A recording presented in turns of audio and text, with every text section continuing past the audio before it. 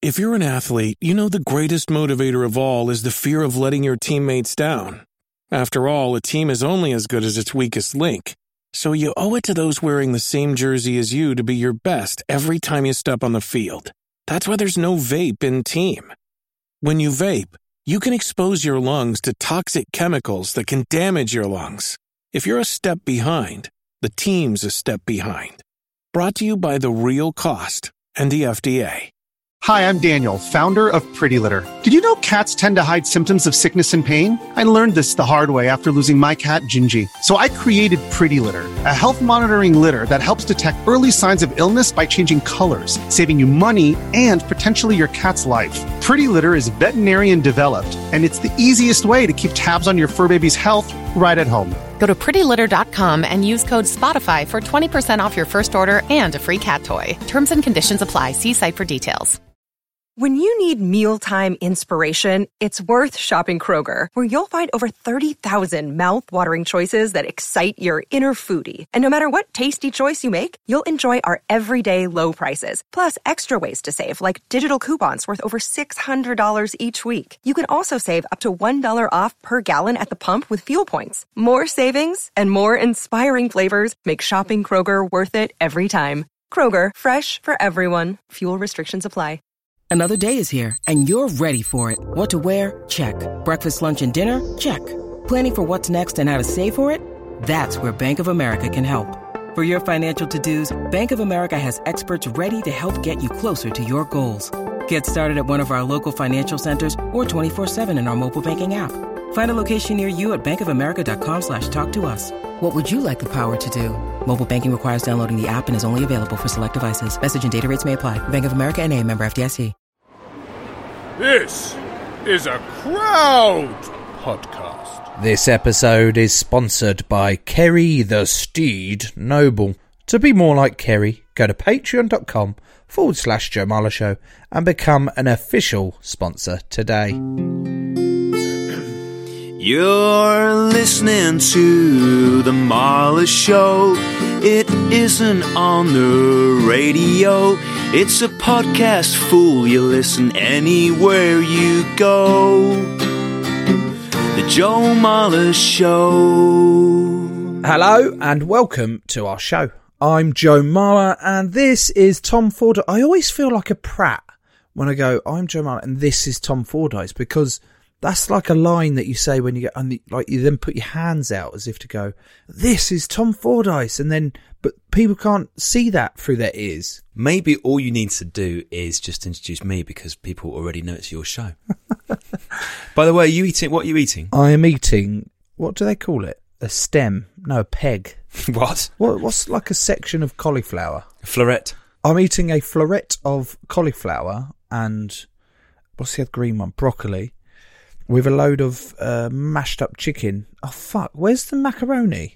Oh, it's a carb-free what? mac and cheese. That's fucking shit. It's not a mac and cheese, it's just cheese. Yeah, but there's no cheese either. Oh, God. Daisy's made you a mac and cheese which has neither mac nor cheese in it. Is this because she's feeling a little bit guilty after a massive night out? Well, I'd like to credit her with making it, but she stabbed a few holes in the packet that it came in and shoved it in the microwave and then waited for the 3 minutes to be up, stirred it around for me, put it in a bowl and then put it in for another 2 minutes and then walked into the porch of where I'm sat in the dark and handed it to me. She's struggling, mate. She's still struggling. Saturday night was her first night out in 18 months, like proper night out on the beers. And she got back in at about 12:30. She was non-verbal for the first 3.5 minutes. All she was doing was pointing at me. You know, Shooter McGavin from Happy Gilmore, just giving the old guns like, yeah. And then just went, I'm getting a Corona. I'm like, you go, girl. And then she proceeded to repeat the same story over and over. I think I got to 4.5 times that she repeated the same cycle of the stories before I said, look, we got to go to bed. So that was it. Bless her heart. Enough of the sort of quite somber, soft, sensual talking that we've been doing. because I've got to get off my chest, mate. Oh my God. We've got him fucking sold out our live show. This is mental. We were meant to sit here and plug. Right, please, there's loads of tickets left in this massive empty hall at the Clapham Grand, and we've managed to sell about 22, all of which have been bought by ourselves for our own family members. Instead, we're here going, fuck me dead.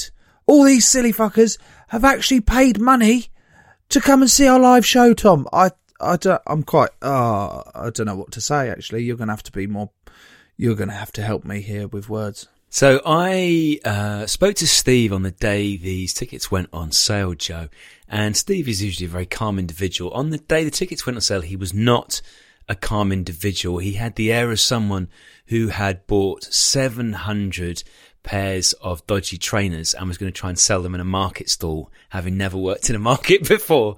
Fast forward no more than 6 hours. He had the glazed eyes of a man who had sold all 700 pairs of dodgy trainers in an extraordinarily short period of time.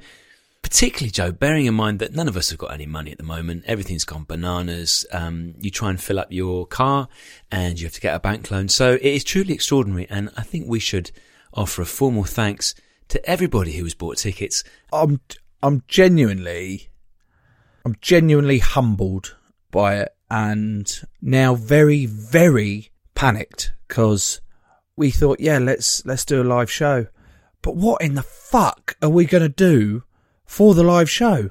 We haven't really thought this through, because how are we going to actually do it live? I think the key to this, Joe, will be getting as much outside help as possible to try and alleviate how shit you and I may be. So I'm thinking if people listening to this who are coming to the show have either a skill or a talent, or a skillful talent, or are talented at skills, let us know at Joe Marler Show on social media. Joe, Steve has written down some ideas here. Oh, God. Example number 1. Are you incredible with a yo-yo? There has to be a little bit more danger with the yo-yo if you're going to be incredible with it. Like, I want to see fire coming out your arse or something whilst you're doing helter-skelter. Okay, number 2. Can you fit 100 Pringles in your mouth at the same time? Yeah, I want to see that. Let's hope that someone actually can live up to that one. Number 3 is a little bit vague. I feel that Steve is running out of steam. He simply has put down, can you memorise things? He's running out of steam. It's the third fucking option. Jesus Christ. He must be like a tiny little shit steam train is he having a laugh? Can you memorise things? He pulls it back slightly on number 4, which is, are you an Adele lookalike? Good. Really, really good. Can we get like the actual Adele? Adele. I should think that would be really easy for Steve. Steve, you get Adele. Joe and I will do the rest. If you are one of the people who missed out on tickets, obviously we are very sorry. We had no idea this was going to happen. Joe, shall we agree on this now? The plan is to do this live show in September, and then we'll do the world tour. I say world tour. We'll start in England. Do you think we could fill the Albert Hall? Whoa there, Jed. You get up on that horse and you steady it and you go, whoa, horsey.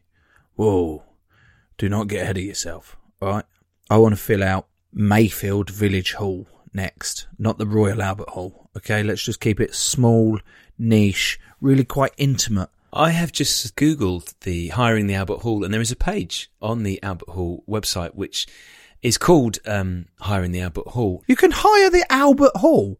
Hire it? What, for like a kid's birthday party? Our world-famous auditorium has hosted iconic events since opening in 1871. Yes, it has. Is available for hire by commercial promoters. Is that us? Event organisers. That is us. Availability is limited. All event inquiries. Ticket prices. Oh, it's quite big. Yes, you're fucking stupid.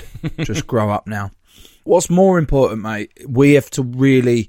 I know it's still 4 or 5 months away? How many months? 5. I'm shitting it because we've got so much to plan of what we're actually going to do. Are you the sort of person, Joe, who in this sort of scenario, when you have 5 months to do something, that you get it all done in the first half month and then kick back for the remaining 4.5 months?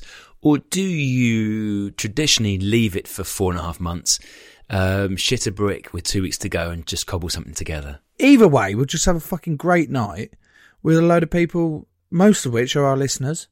And we can just have fun and probably get shit-faced, no? Yeah, very much, Joe. I am looking forward to it hugely. I am also going to mention, as always, that if you're listening to this and you would like to, you can grow the show on Apple now. For just £1 a week, you can get a version of this show without adverts. And these versions you'll be getting are also extra long, sometimes 20 minutes longer, but still loaded full of good stuff. You can do the same on Spotify. Check the link in the episode description. Hang on a minute. What's going on behind you? Is that Murph? Yeah, Murph has come in to get the knit shampoo, Joe, which is nice. Have you ever had knits? Are crabs and knits the same? Murph, are you coming to the live show? I don't know about the live show. I'd like to come to the live show, definitely. Are you inviting me? Definitely coming. I've been told to go. Enjoy your show. Bye-bye.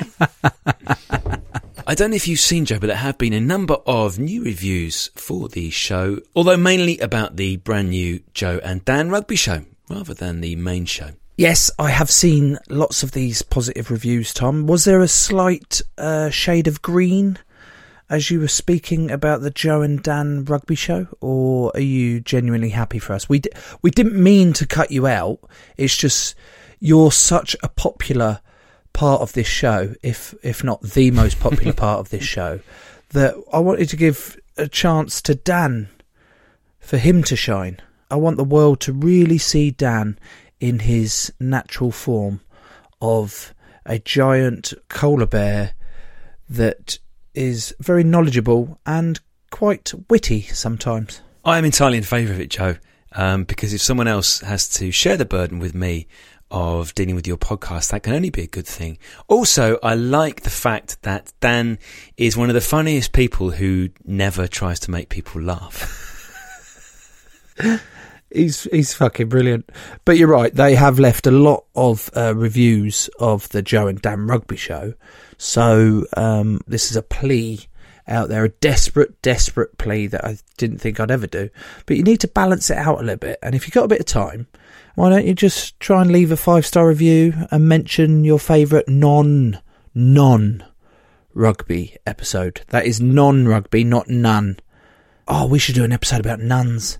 Do you not remember that we tried to do one about nuns, Joe, and we could not get a nun to come on the show? I thought I knew some nuns. It turns out that they died a number of years ago. And Steve was ghosted by a number of living nuns. But we can certainly go back to that one if you like. Let's start again. Let's start the campaign to get hold of some nuns. Well, not plural, just one will do. But if there has to be a whole priory that comes with them, what do you call a collection of nuns? Like a gaggle? A nunnery? A nunnery. If I saw 10 nuns stood in the co-op, I would go, oh, look at that nunnery. Would I? To be fair to you, I think the nunnery is the building. So, I mean, it would be quite the day outing for these nuns to all find themselves in co-op, wouldn't it? I always see a nun in co-op. I mean, if they're spending that much time in the co-op, why can't they come on our show? They're mob-handed in co-op. 10 of them. Right, Joe, enough of this useless nun chat. Let's get a guest on. It is a developer of games. Our guest today makes video games. His name is Peter, and he's a listener to the show. Hello, Peter. Hello. Oh, nice well played. touch. Well played. Was I meant to come in that early? Did you want me to be a bit more mysterious first? No, usually Tom is the one who's mysterious / awkward and like leaves it a long time for him to say hello. But you covered that, so you've done well. You say you're a listener, Peter. I don't want to test you on this, but have you got a favourite episode? Oh, do you know? So, like, prior to getting asked to take part, right, I'd listened to the ones where it was people whose jobs I'd quite like to have, right? That was my system. I fancy being a tree surgeon. That guy's too butch, I couldn't do that. I fancy being a vicar. That guy's too butch, I couldn't do that. I fancy being a hairdresser. She wasn't butch, but she sounded like she had horrible hair splinter experiences. And so I was all like, okay, this is the vibe. It's just come on and try and make it sound like my career sounds like something someone would want to do. And then this morning I listened to the mental health one and was like, oh my God, this is a much more weighty and significant podcast than I had been treating it as up till now. I suddenly had a horrible feeling like, oh shit, I was coming into this quite lighthearted, but it's actually quite an important and incredible sort of phenomenon. But tough shit, I'm going to be lighthearted. He's nailed it. Have you actually given a favourite episode, though? I'm going to say that the weighty, important one was my favourite, because that makes me sound intelligent. But actually, it was the one where you did a handstand and shat in a dog's mouth. I've forgotten about that. I had forgotten about that, but that is one of my favourite experiences, actually. I felt like it was a beautiful way to explore what it means to work in the water industry. Very good. Talk to me. Video games. I'm going straight in there. How the fuck do you just go about even starting to make a video game? You get a load of stinking nerds, lock them in a room and give them a ton of money, and they'll do it for you. Is that a good enough answer, or do you want better? Nailed it, and it's been great having you on the show. Thank you very much. Everybody should become a games designer. Buy my games. I've got a plug if you want it. Wonderful. Let's say we were going to do a computer game based on this podcast, and we had to brainstorm it. What are we coming up with? Well, so what we're doing is we're talking about who's the audience for this podcast game. So, like, we're probably looking and saying, well, it's a load of podcast people, and they're probably going to want to play it on their phones because they probably listen to it on their phones. So we'll do something that's like nice, quick, easy, get involved. And then we'd talk about, well, because it's a podcast, it's about people talking. And the basic sort of selling point of this podcast is somebody says something about what their job is, and Joe Marler says something appalling about his, body in some way. So, I shot myself, or, I waxed myself to the point where it, went bright pink or whatever. You know me so well. And so you'd probably do it so that the game was something about the screen flashes up and says, the tree surgeon says that he does X, Y, and Z. And you have at the bottom a choice of, almost like Tinder, which thing do you want to say? Do you want to say the appalling thing or the good thing? Not actually Tinder, you're not going to seduce the tree surgeon, but like, you could. I mean, that would be an option, right? If someone wanted to play it out, right? It's their version of what the Joe Marler show would be like in real life. And then every now and then Tom will say something close to the microphone and use a long word. And everyone will pretend that it's fine. This sounds like a great game. Conglomerate. Oh my God, we've asked for a video game to be made with loads of money and loads of nerds, and it just feels like a massive character assassination's going on. That's a great name for the game. Joe Marler's character assassination. What was that popular? Assassin's Creed. So we'll have to go with Assassin's. Is there something with the word sassy? A sassy assassin's greedy cousin. It's perfect. Also known as Joe, and his tiny old sidekick. I tell you what, this is going to work really well in the App Store, because like if you search for that, it's going to be the only thing that comes up. That is true. You got to think about that when you're doing your video game design. You got to think about discoverability. How are the people going to find you? How are they going to find you so they know it's the right game? So Joe Marler's Assassin's Creed with Tom, the mysterious old man. The guru. I'm hearing guru when you say mysterious old man. Yeah, you're like Gandhi. Gandhi? Yeah, he was a guru, wasn't he? Yeah, I think you say Gandalf. So I don't know. Gandalf? No. Gandhi might be slightly younger. Gandhi. Which of them do you feel like you're more like? Very good question, Peter. I would say you're more Gandhi. Thank you. You're vegetarian, aren't you? That's the reason. Yep. Okay, that's fine. Peter, in our game, because I'm aware that on most video games that you have an avatar playing for you, and you can often choose the look of your avatar. So on the Joe Marler Show video game, what sort of avatar options have we got for Joe? Are we doing like Rugby Joe, Podcast Joe, Joe in different clothes? Yeah, basically we're talking about different outfits that people have seen Joe in on television. Like for free, we'd give you probably Rugby Joe. I mean, obviously there's various different versions of Rugby Joe, isn't there? Because there's England Rugby Joe and Harlequins Rugby Joe and... Midweek Lions Tourist. Midweek Veg. Maybe just a giant carrot version of me running around as a carrot. Yeah, but the giant carrot we'd charge them for, because people would pay for that. Like, they get Rugby Joe for default, and then you put in a microtransaction, and then you're like, you can have him dressed as a giant carrot. Oh, go on, pay us £5. £5's a bit like 79p for giant carrot Joe. Why are all the people that are buying it, like from the East End and got really been smoking 40 a day? Oh, I'd love to have giant carrot Joe Marler. There you go. Is that better? Would you want to edit that one back in? We've got a wider demographic. We've now gone East End of London and up north. Fucking hell. I mean, I've only got a very limited range of voices I can do, Joe. Come on.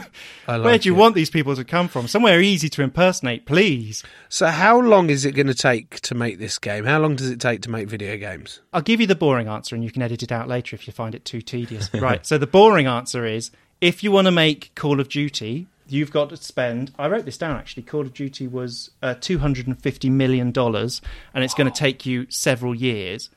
And then if you want to make a little mobile game, you probably want to get it out into the market as fast as you possibly can. So you got to spend only maybe $1 million, maybe $2 million, just to get something basic and working. Then with mobile games, especially free mobile games, you get them into people's hands as fast as possible, see how they respond to it, and then you make it iteratively better and better and better, so you keep on developing it. So with the Joe Marler game, I think we're looking at quite a rapid development process. Get it out into the market real quick. They do this thing called soft launch. I'm doing air quotes for the radio people. It's not. It literally isn't a radio show. They fucking say it in the bloody opening song. It's literally not a radio show. But I'm doing the air quotes anyway for the people at home. So soft launch is where you take your game and you release it to just one portion of the world. And that portion of the world needs to be carefully selected in that they are roughly equivalent to where your actual audience live. But there's not enough of them, so if it goes horribly badly wrong, it doesn't matter too much because you weren't going to get that much money from them anyway. So I guess we need to find somewhere in the world where Joe Marler is moderately well known. Wales. Wales, okay. Yeah. You reckon that the Joe Marler game is going to go down well in Wales, yeah? Yes, I think people would buy it because there'll be a section on it where... Tom, the old psychic. Old psychic? Yeah, he can see people's minds and futures. This game just got so much better. He will have the ability to flick me in the nuts. And also, if you can make it so that the tree surgeon is super butch looking, we could make it so eventually you can just get into a fight with the tree surgeon. And people in Wales might go for that. I mean, it might be like, how many different careers of people can I get Joe Marler assaulted by in the Joe Marler podcast game? Yeah, so we'll go with Wales. Let's go with Wales. So we're going to soft launch it in Wales, and we're going to see how the Welsh go with it, and then we will roll it out to the rest of the world when we've made it so that our attention and our monetization and our user acquisition statistics are all perfectly... I'm rubbing my thighs for the listener at home because these are statistics, like KPIs, KPI, key performance indicators, and those are... when you're in the free-to-play business, you've got to keep an eye on them. Can I just show you a thing, guys? Yeah. Is it your thighs? Oh. I brought one of those along. Well played. I brought one of those. I thought you were going to have yours, but apparently not. Fuck, I've forgotten mine. I wonder where yours was today. Oh, fuck it, it's in the car. I didn't know how much of a prima donna you were about your harmonica. Yeah. And I thought maybe there was a risk that you'd be like, no, mate, that's my fucking instrument. Get the hell out of my harmonica space. You've stolen my I'm harmonica. a harmonica guy. So I brought this along, which does this. Can you hear that, or is it a bit quiet? Yeah. What is it? It's a tiny synthesizer. What the fuck is that? Go on, do it again. It's a tiny, tiny synthesizer. What does a synthesizer do? Yeah, what's it do? It's an electric instrument, right? So it's any kind of electronic instrument-y thing. I run a community synthesizer orchestra, so I have a lot of these locking about in my house, and this is my smallest one, and I thought...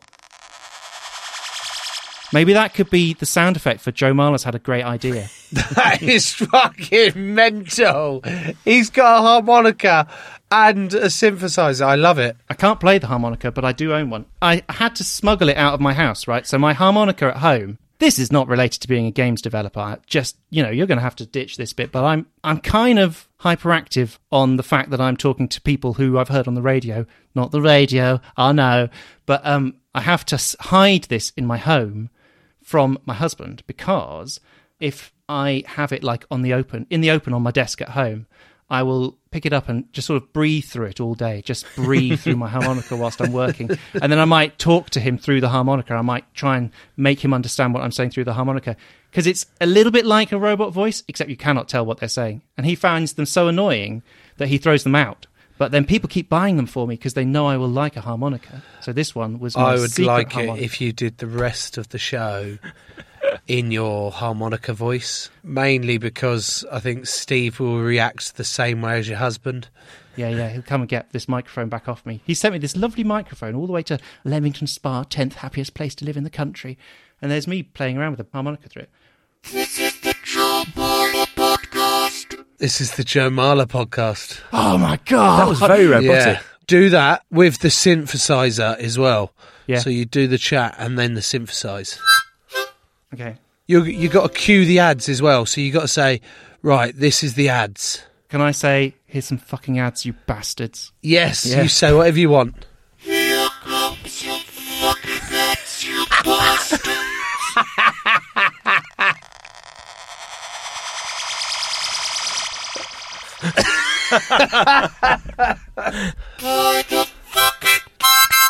You can't tell when it's high up. No, you what can't. I was saying.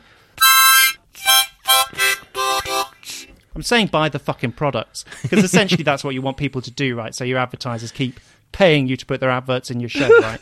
Just buy the fucking products and we can keep the fucking show going. Jesus Christ, listeners. On Joe Marler's show. Shrink the Box is back for a brand new season. This is the podcast where we put our favourite fictional TV characters into therapy. Join me, Ben Bailey-Smith, and our brand new psychotherapist, Namone Metaxas. Hi, Ben. Yes, this season we're going to be putting the likes of Tommy from Peaky Blinders, Cersei from Game of Thrones on the couch to learn why their behaviour creates so much drama. So make sure you press the follow button to get new episodes as soon as they land on Apple Podcasts, Spotify, Amazon Music, or wherever you get your podcasts. Shrink the Box is a Sony Music Entertainment original podcast.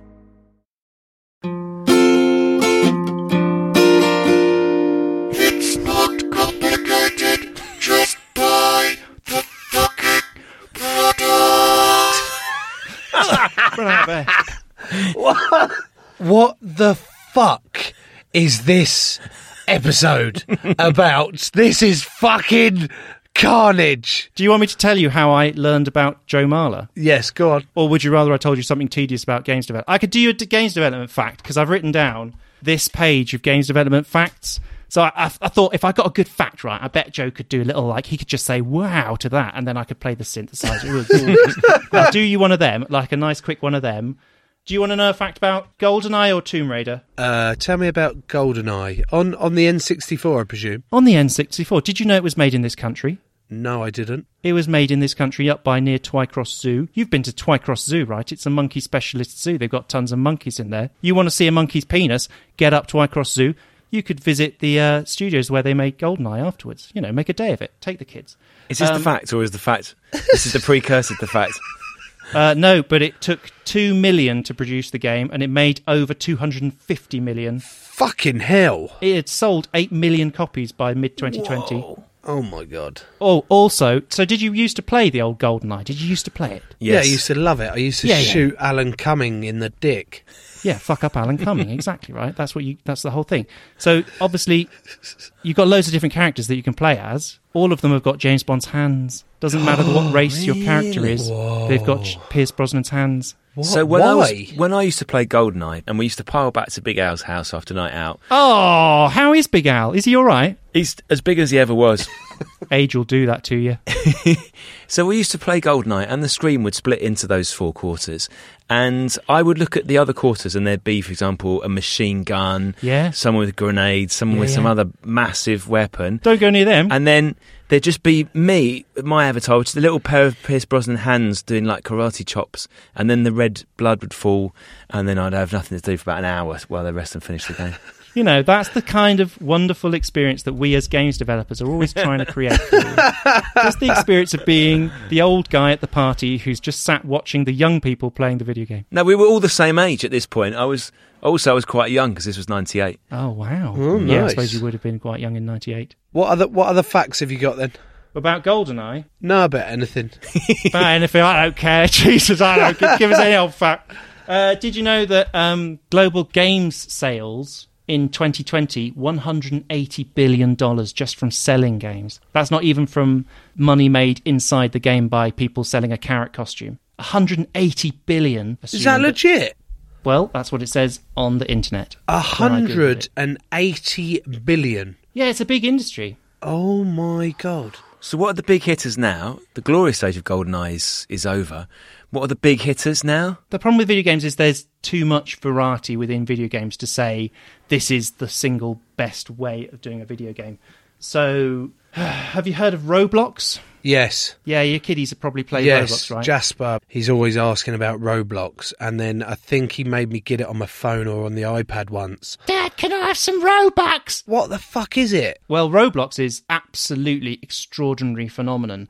You know how Mark Zuckerberg recently said, we're going to create the metaverse and everyone's going to live inside VR and everything's going to be all one big thing. And you know the film Ready Player One and how attractive it seems to live in that. Well, we're going to do that, except it's all going to be Facebook. And remember how he did that? Well, he's kind of behind the curve metaverses because Roblox is functionally one of these. So you have a avatar that is your avatar that you take between all of these different games, and there's essentially an infinite number of games on there, and people can go into Roblox and create a game and make enough money from the game inside Roblox that they can make their living off of that. What? So it's a really, really extraordinary phenomenon, right? It's completely nuts, especially because it is so ugly. It is outrageously, hideously awful and ugly to look at. But once you're in there as a kid, right? So it's targeting kids. So you go in there and you're playing your game and your mates are all playing their games, and you just bounce around between the different games that everyone's playing,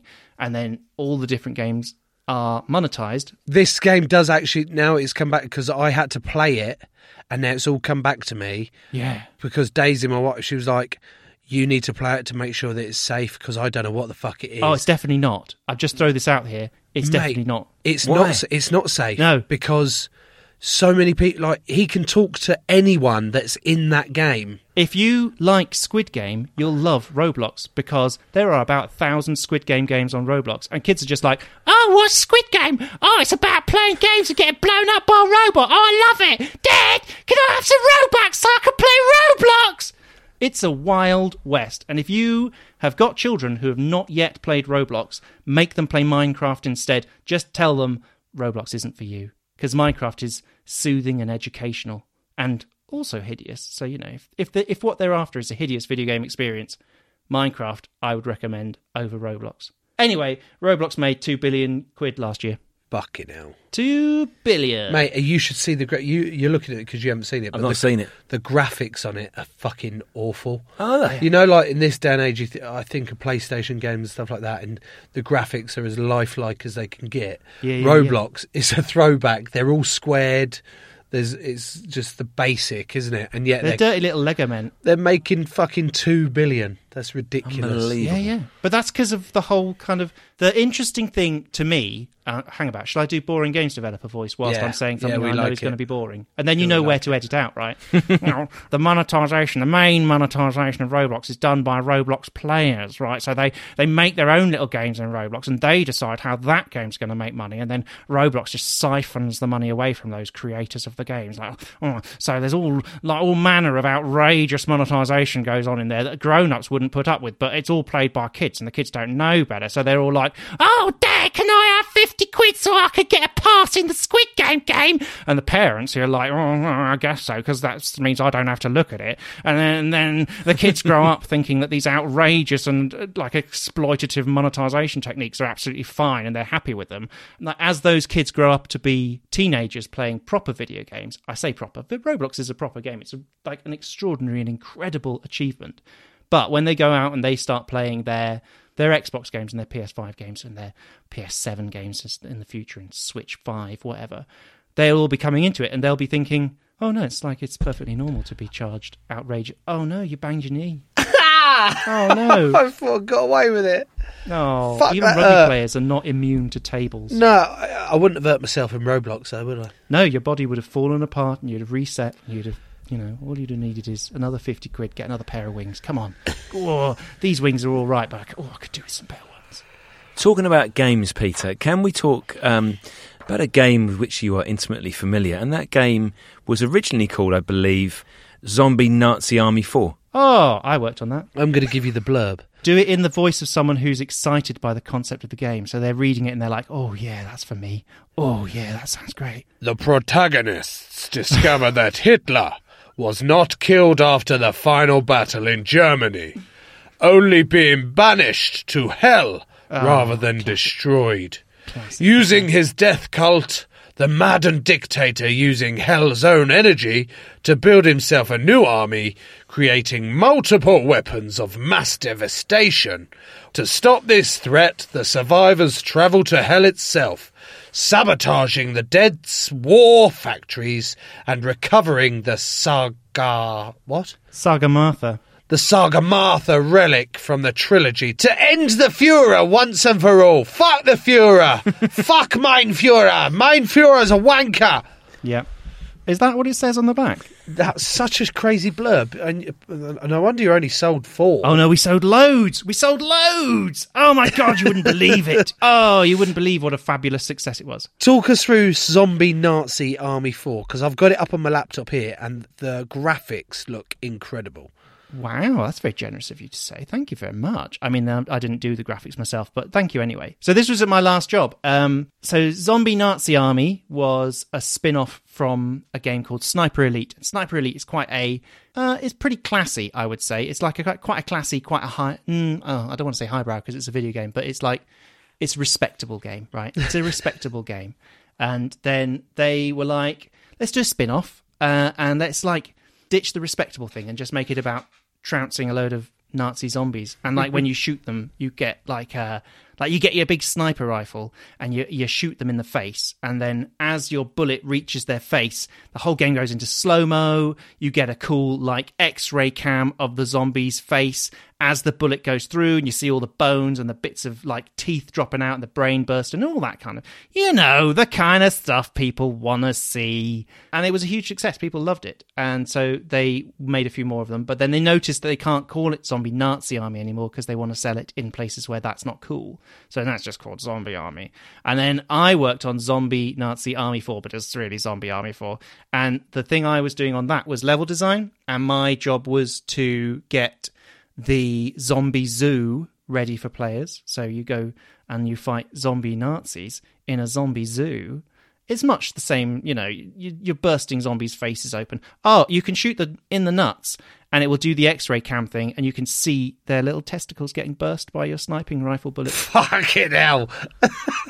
But it's quite fun because you can do it as a 4-player thing, right? So you'll all be like your little 4-play or 4-player. 4-play, exactly right. Burst them testicles. It's 4-play. That's the great warm up to my sex life. The thing about 4-play is you got to burst the testicles. Otherwise, you're not doing it right. This is what I have learnt in however many years of life I've lived. Anyway, I don't know how much more depth you want me to go into. I've said the bursting testicles with a sniper rifle. I would like to know the countries, Peter, in which it's sold best, and the countries which were less keen on Zombie Nazi Army 4. They like it in America and they don't like it in Germany. I think you could have guessed that, though. If I'd have given you a minute, you'd have been like, I reckon I know. But it's really interesting because with Zombie Army 4, they gave the whole game away for free during lockdown. And you'd have thought that's a terrible idea because obviously it's a pay-up-front game. But because of do you know about DLC? What is DLC? Downloadable content. So you've got your game, right, but you haven't finished yet because we're going to sell you more of the game. Yeah, when you get to the end of the game and it says, "We want a bit more. Do you want a bit more? It's only £7. Go on. Oh, you'd love it. Oh, a few more levels of sniping a zombie." So we gave the main game away for free. And then because we got so many DLC levels for people to buy, we were able to make it a huge financial success to have given it that entire game away for free. Which is outrageous that this is the sort of thing that's possible. But well done to Rebellion Studios in Warwick, who made Zombie Army 4. Well done them, as well as a load of other more dignified games. But maybe what's the best level? Are you going to say it's the Zombie Zoo? There's 2 that I worked on, and I don't want to boast, but when I looked at the data, and my 2 levels were the ones that people chose to go back and play the most. So there was Zombie Zoo, and then there was one which was set in Transylvania, where you go, at this point you've already killed Hitler. Hitler's cloned himself thousands of times, and you've killed thousands of Hitler clones as well. Because, you know how I was saying about how with the Joe Marler podcast game, what you've got to think about is who's the audience for this and what do they actually want to do? With Zombie Nazi Army 4, the audience are people who want to shoot Hitler, and to make those people happy, you let them shoot Hitler a lot. So at the end of the game, you shoot Hitler tons of times. He turns into thousands of Hitlers, and you have to kill all of the different little Hitlers. They're all running around, and they've all got a fun voice. And anyway, my level came after that, because it was one of the DLC levels, and you go to Transylvania to Dracula's castle. And then under Dracula's castle, there's a giant drill that you ride to the centre of the earth, where you're going to, in the next level, meet some crazy giants. Some giants? It does steer slightly away from accurate historical records of World War II. that we know about. Mate, I've been struggling. Struggling. I've been struggling. I've been struggling to come up with an idea for Jasper's Christmas present. But fuck it, eldest son can have Zombie Army 4. Just get in Minecraft. Just get in Minecraft and be like, it's better than Roblox. No, he can't kill Hitler 1,000 times. And are you serious? He's a big fan of killing Hitler. The reason I'm pushing Minecraft as the perfect game for children is not only is it a fun game where you can basically play whatever game you want within the game of Minecraft, but you can learn really, really effective, like early level games development skills through Minecraft. So it's really, really well documented online how to get your own like characters into Minecraft, how to build your own mods for Minecraft, how to make Minecraft into a completely different game. It's all there on the internet. It's really accessible and learnable. And so you could get your child on track to be a member of this $180 billion industry early on by getting him into Minecraft. And yes, you could also do that with Roblox, but Roblox is rubbish. Don't like it. But that's going to be part of the whole mobile games issue with kids, where you give them, you say, yeah, you can play this game on my phone or whatever, and next minute I've got a fucking 1,500 quid bill because they've done in-app purchases one after another, and I'm like, you motherfucker game creators that know full well my kids are just going to abuse this, and then you just got 1,500 quid out of me, you bastards.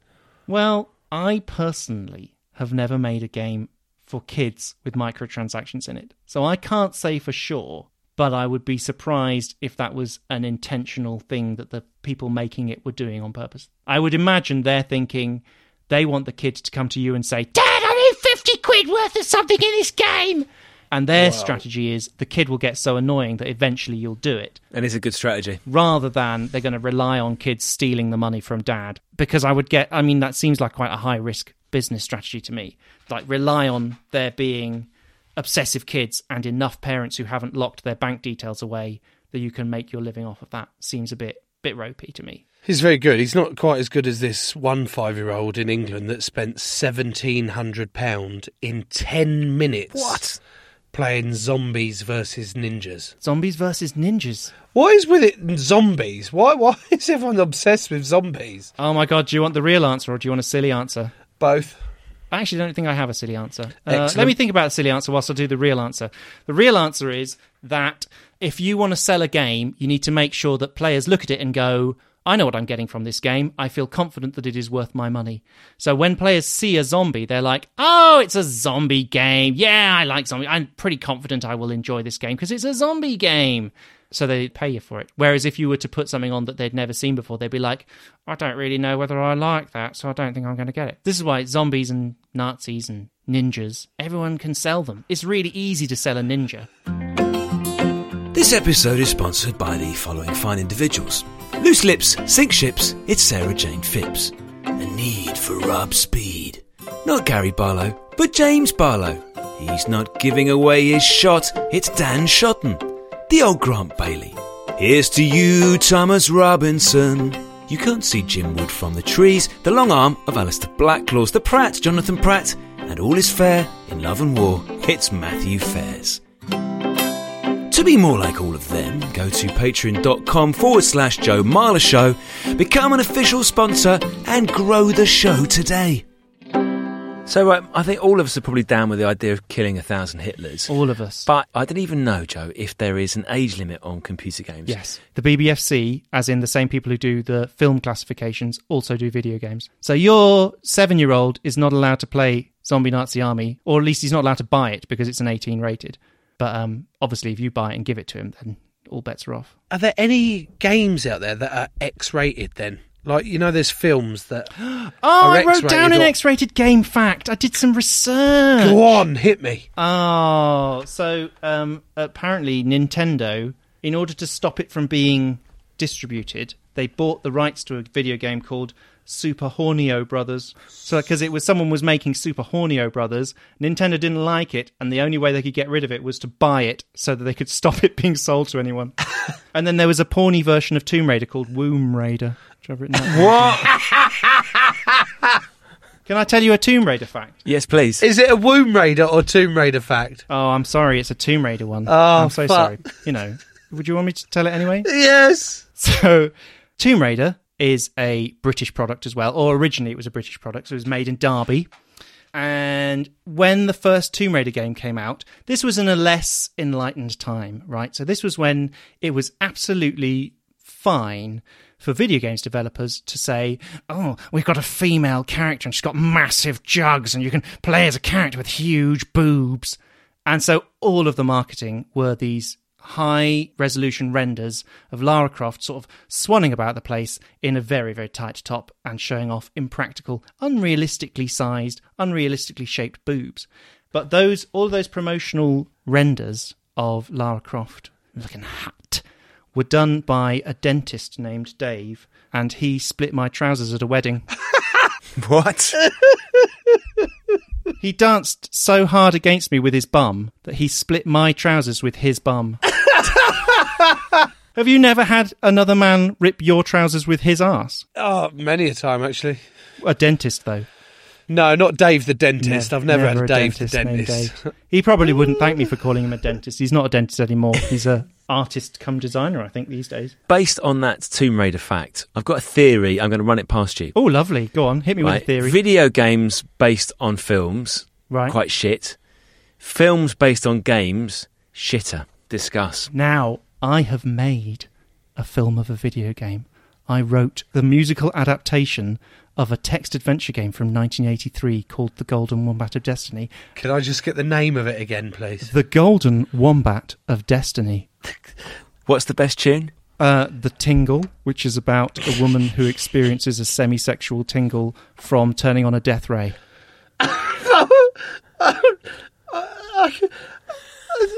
Oh, fucking hell. So what you're saying is this sounds like the best video game adaptation as a film. You had me at Wombat.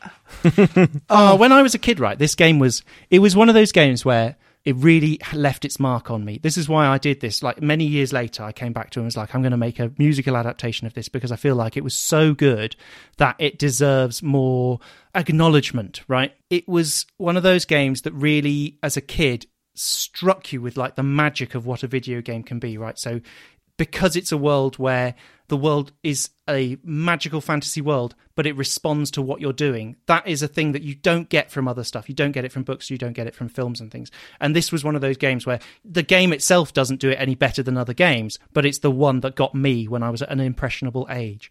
And the thing that always stayed with me as being the switch where that magic became most apparent was where you could find the wombat in the Golden Wombat of Destiny and you can type in, because it's a text adventure game. Do you know what those are? Do you remember those? Yeah, it's a little bit like Duke Nukem when he could go into a strip club and pay for a stripper.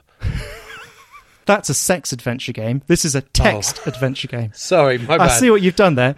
No, but it's like, well, it's basically just writing and you type things in. And anyway, you could go up to this wombat and type in, smell wombat was the thing you could type in. Smell wombat. And the game would reply, the wombat smells warm and wombatty. And that just stayed with me as being a thing that was the magic of video games. And now I've been a video game developer for 16 years. That would definitely stay with me. The wombat smells warm and wombatty. For fuck's sake. In the grand scheme of things, it's probably true. A wombat would probably smell warm and wombatty, but it was just the fact that you could, you know, if it was a cartoon you were watching about a wombat, you'd never be able to find out. You'd never be like, how does that wombat smell? You know, if you've listened to it before, so you've probably heard it before, but you can get vanilla essence out of a beaver's butthole.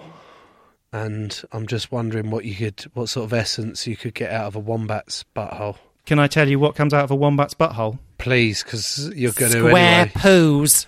Oh, that's true, square yeah. Poos. They poo squares. Is that an actual thing? They do square poos. Peter, can I ask you one more question before we leave this episode? my question to you, Peter, is almost a philosophical one. Did I tell you my how did I find out about Joe Marler story yet? No. Which would you like to do first? Ask me a sensible question or hear a stupid story? Do us your Joe Marler story. I'm a participant in an International Pancake Day pancake mask making competition that is run by other video games industry people. And the guy who runs it was always like, he'd like write little stories about the build up to the experience. And he'll be always cast Joe Marler as a character. And I was like, who's this Joe Marler person? I've never even heard of this Joe Marler person. Because as you can imagine, being a video games developer, sport has not figured strongly in my life. And so that's how I looked him. I looked him up, and I very boringly, I was actually very impressed by the whole mental health advocacy thing, and was like, that's really incredible. What an extraordinarily brilliant thing for a person in this position to be doing. This is absolutely amazing. And then I was listening to the podcast and like, I'd like to be a tree surgeon. What's a tree surgeon? Oh, it's too butch, can't do that, etc. We've done that bit, haven't we?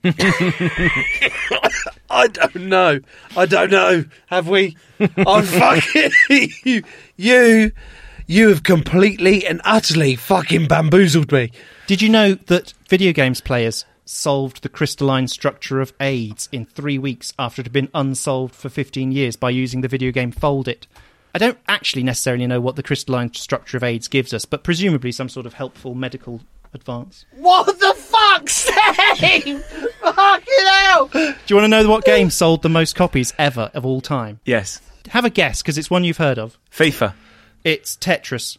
500 million copies of Tetris sold. 500 million? Followed by, friend to the podcast, Minecraft at 238 million. Followed by Grand Theft Auto 5, 150 million. British product. So yet another British success story. Is that made by Rockstar? Yeah. Made by Rockstar for only £265 million it cost them to do that. But it has subsequently raked in more money than any film has ever made. So probably did all right. It's raked in more money than any film has ever made. That's fucking bonkers. That's insane. Isn't it impressive, right? Really Isn't it impressive? It's no wonder they haven't put GTA 6 out for a while, because they're like, we don't need to. This one's making more money than we can possibly spend. Except I assume they'd do it in a Scottish accent, but I haven't got one of those. I've got Yorkshire and I've got Cockney. Peter, Joe's about to... It's making more money than we could possibly spend. Peter, because Joe is dying, it falls to me to thank you for coming on the Joe Marler Show. He has fucked us. He's fucking single-handedly, absolutely stumped us. Oh, hang back, wrong end.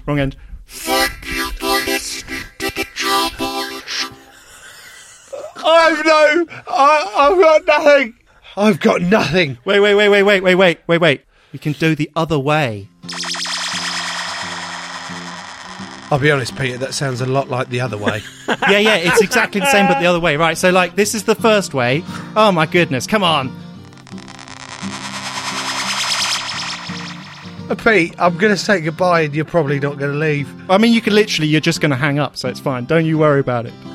I've got a harmonica, I'll be fine. I'm going to sit around. All right, have a lovely evening. Thank you for talking to me. Lots of love. Bye. See you. Bye. Love you. See you. Bye. Bye. See you. Bye. Lots of love. You're still there. Have you hung up yet? Bye. Lots of love.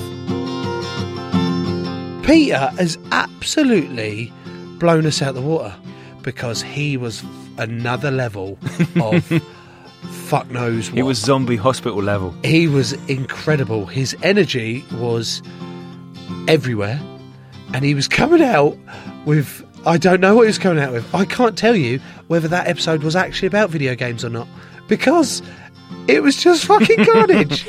I know this. He was fantastic.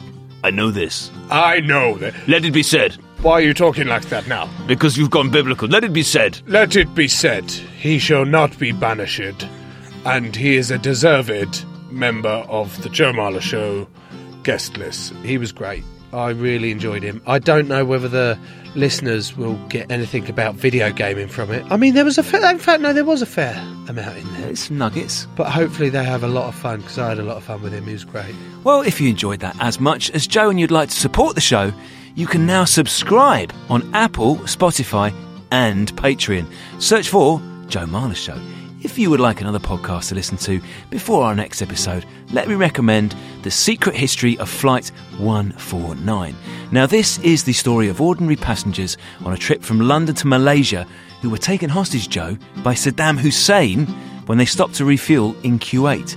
It is an incredible story of undercover operations, cover-ups, human shields, and a 30-year fight for the truth. You have to listen to it to believe their stories. Search for Secret History of Flight 149 in your podcast app now. Dare I ask, but who is on the show next week? I haven't got a fucking clue what my name is. Brilliant. Let alone who our next guest is. Goodbye. Crowd Network, a place where you belong.